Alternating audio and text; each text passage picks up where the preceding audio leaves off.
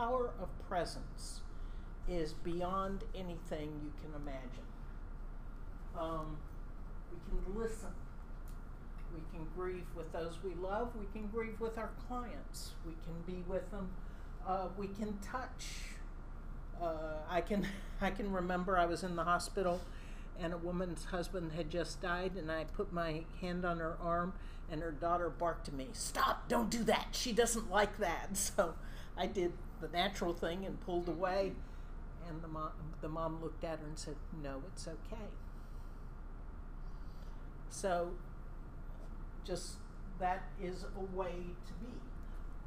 The other thing is, and these are things you know as therapists, ask open-ended questions. Don't do yes or no questions.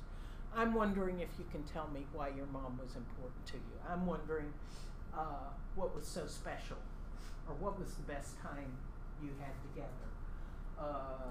Remembering something and recalling, and those memories are powerful because then people start to attach stories to their loved one, and they not only will reveal something about what they're thinking about, but also share the stories, and they may even have a few moments of laughter.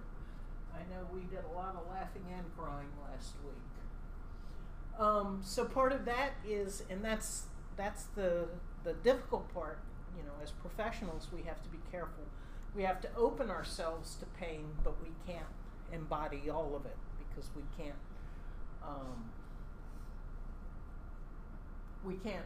be there all the time, and we also can't let it overwhelm us.